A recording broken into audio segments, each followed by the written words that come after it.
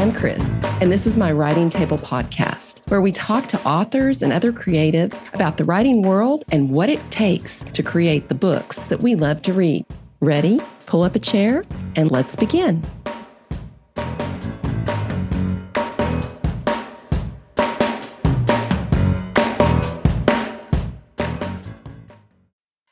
Winn received her MFA from Fairleigh Dickinson University. She also holds a doctoral degree in nursing. Born and raised in New Jersey, Karen now lives in Boston with her husband and 2 children. Our Little World is her first novel. Welcome, Karen. Oh, thank you so much, Chris. I'm so excited to be here. I'm excited, especially now that I found out I'm your first podcast as a debut novelist. I'm really excited to be here with you. You are a trained nurse and you've earned a doctoral degree. Wow. How does this segue into your writing? You know, I've really harbored these 2 interests, a love of nursing and medicine, and then a love of writing for as long as I can remember. And I don't think they're mutually exclusive. At least they haven't proven to be so for me.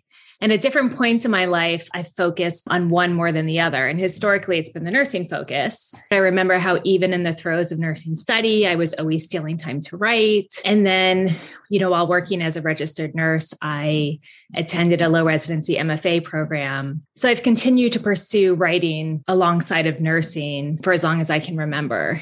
And I've taken many, many writing classes over the years. Right now, of course, I'm more in writer mode with the book launch coming up. I think there's a really nice relationship between the 2 as well. It's interesting because I have found that there's a lot of closet creatives in medicine. And I think it's because you see such profound things and you're helping people at their most intimate and their most vulnerable. And as a nurse, I think it's really about connections with your patients. And in fiction writing, or at least the fiction that I like to write or read, you're examining this human connection and condition. So yes, I think there's a nice kind of parallel between the 2. And then not to mention that writing is also a great outlet to process and decompress things that you're seeing as a healthcare provider. Well, it's funny. I've been on a roll of people with medical backgrounds. I had Lydia Kane. She's got The Half-Life of Ruby Fielding coming out. She's an internal medicine doctor. And then Maisie Eddings has A Brush with Love, and I watched that podcast. 4th-year dental student. I was having all these legal people, and now I'm having all these medical people. There are 4 girls in my family, and I'm the only one of the 3 that did not go into nursing. Oh, wow. Okay. So I pretend I know enough to be dangerous. That's about it. Osmosis. Ellen Hilderbrand calls your debut a novel about 2 sisters you'll never forget. Tell us about Our Little World. Sure. So Our Little World is set in the 1980s in a small and idyllic New Jersey town. It's a fictional town, and it's about 2 sisters whose lives are suddenly and irrevocably changed when a neighborhood girl goes missing at the local aid. And afterward, the sisters' little world cracks, both inside the home as secrets and guilt and jealousy come between them, and then outside of it, in their community, as the illusion of stability shatters. And Our Little World is a coming of age with a looming mystery, and it's told from the perspective of Bee, one of the sisters, as an older narrator looking back in time. And this book explores the complicated bond of sisterhood, the corrosive power of envy, and how the traumas of our youths can shape our identities. And it's also a love letter to the 80s. And I think that readers who grew up in that era will love the nostalgic pieces of it. How did you celebrate when you sold your novel? Well, I sold my novel at the beginning of the pandemic, actually. It felt like our world was falling apart for a number of reasons. So it was a strange time. And I was so happy about realizing this lifelong dream of mine, but yet I didn't feel comfortable, sharing the news on a larger scale. It felt insensitive, but I was lucky to be able to celebrate quietly at home with my husband and 2 children. My husband and I popped open a bottle of wine, and the children made me cards, and it was just really sweet. We had a family toast. So that was this kind of private moment where we got to celebrate, which was nice. By the time the publisher made the official announcement with the cover image and the pre-order links that were live, it was a few months later. So then at that point, it was nice to be able to share the news, on social media and with my larger group of family and friends. You need to celebrate and really enjoy every step of it, because you only get one debut. Enjoy the heck out of it. What inspired you to tell the story of sisters? I wanted to tell a story about sisters and secrets.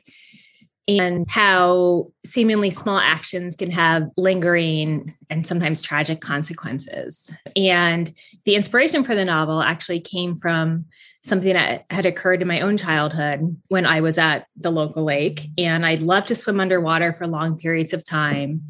As I resurfaced, I saw everybody exiting the lake and I wasn't sure why. And so I kind of followed the people out, and then it was chaotic and a little busy. And then I finally spotted my mom, and she was standing there with the lifeguard, who was probably this very nervous teenager lifeguard. And he was literally grabbing little girls and being like, "Is this her?" And then I realized that they had emptied the lake because my mom couldn't find me. Wow. And my mom was just standing there with just the most terrified look on her face. And as a mom now, I totally get it. I still think about that. Anyway, for me, it just seemed like such a great starting point for a novel. What if I or someone else had gone missing that day? Having written this book, you have thought that through about how you would feel if that was your child, I'm sure. Oh, yes. And how could you not? Oh. Yes. I had to compartmentalize a little bit because, that's a very dark thought.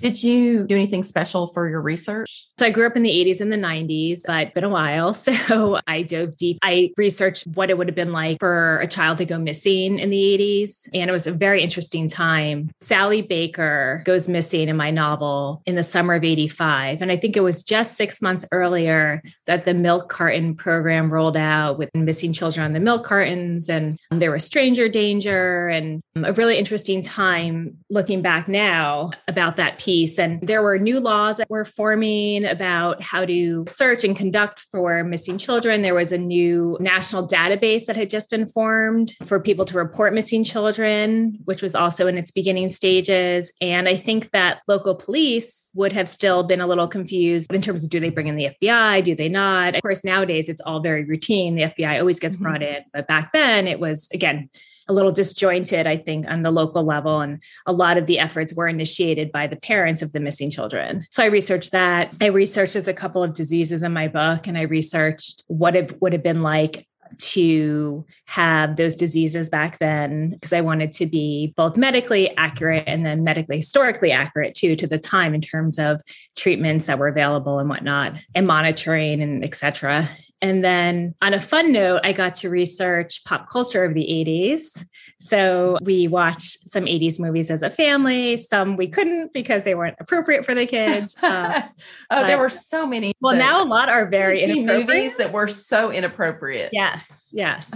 But that was fun. And, I Googled even just slang at the time and popular terms and music. I had on my soundtrack a lot of 80s songs. So I felt like I was living in the 80s for a while in my head. Gosh, weren't our clothes just terrible? They were so ugly. Oh, God. I look at pictures, the jewelry and stuff. It's just tacky. You've written one novel. What was your process? Are you an outliner? Kind of what do you do when you sit down to start a new project? This book took me a long time because I juggled different roles, as a mother, nurse practitioner as well. And then, of course, there was the pandemic. So I don't know that I have a writing routine per se, or at least I haven't historically. I was always just kind of sneaking away to write. I will say that when I am working on a piece or a chapter or revision, I do become very immersed in it though, and dedicated to the process. And so, I'm a morning person, so I'll get up before my children do, before it's even light outside, and I'll work. And then after school drop off, I'll continue to work. I start to fade at night. So you will not find me working at night unless I have a deadline to meet. And then in terms of the process about approaching or thinking about a story,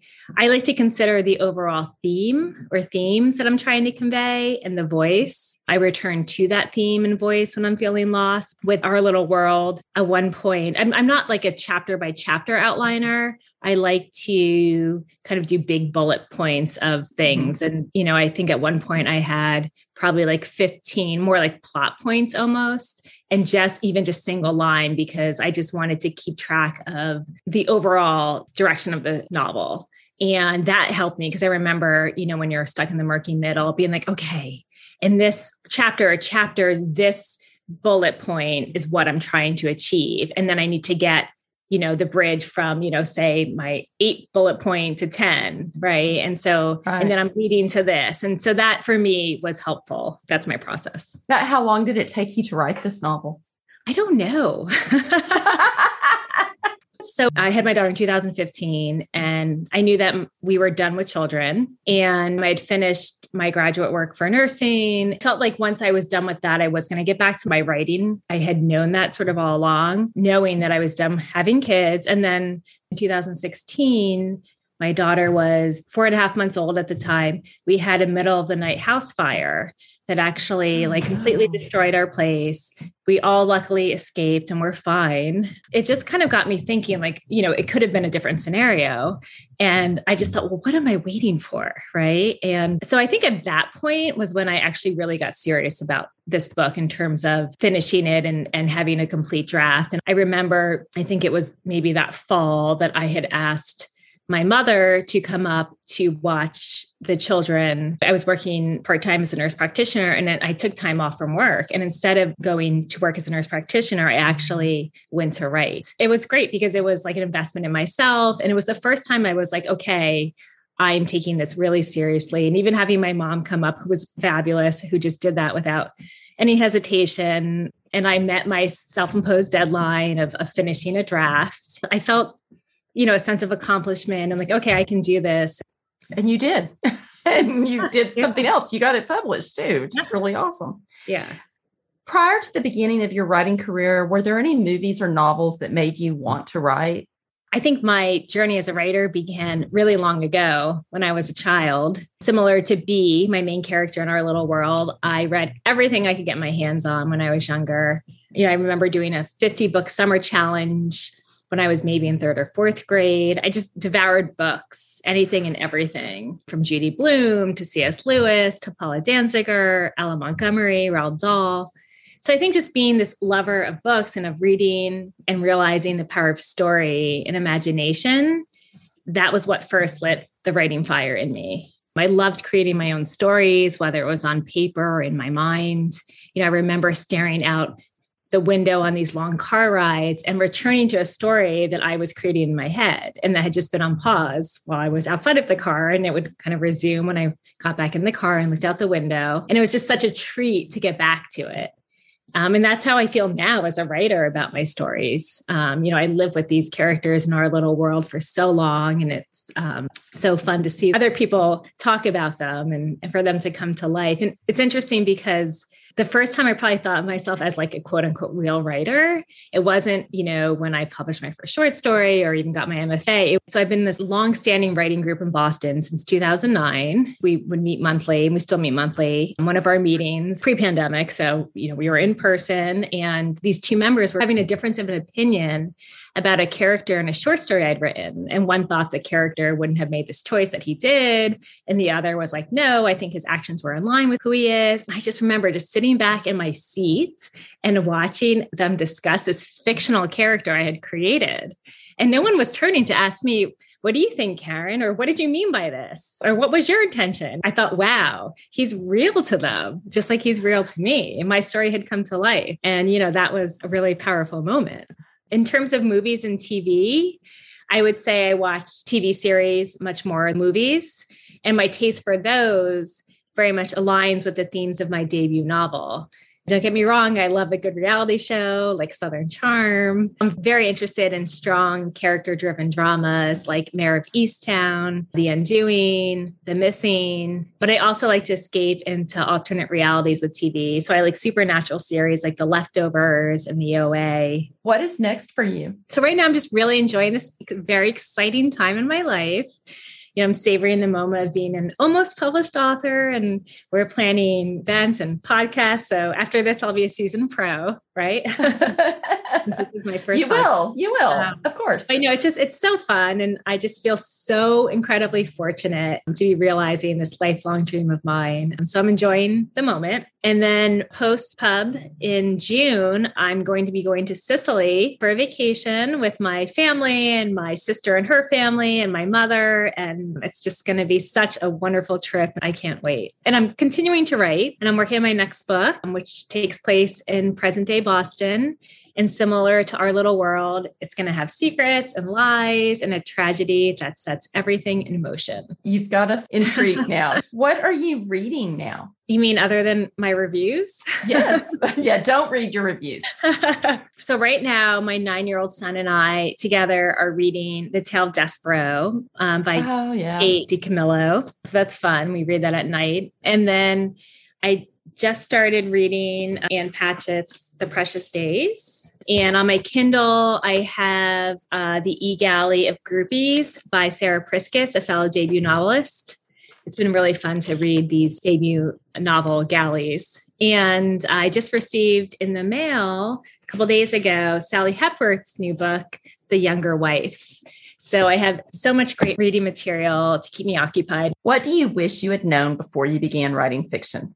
I'm actually glad that I didn't know what I didn't know. For me, writing's always just been this hobby, this enjoyable activity that I just love to do that very much belonged to me. So I would just focus on it and escape into it. And gradually over time, I would learn more and more about the craft of writing. And I would gradually read more and more authors and gradually learn more and more about the process of publishing, whether it's in a literary magazine or, in book format. I really just trusted the creative process and was along for the journey. And that's been, I think, good for me to just kind of focus on the writing. Yeah, just kind of be in the moment. Yep. What would you tell someone who's considering typing out a story for the very first time? I would tell them to enjoy it, to live with their characters, not to write the story with the aim of publishing it, but to write it because they want to write it, because they need to write it. And I would tell them it's a marathon, not a sprint.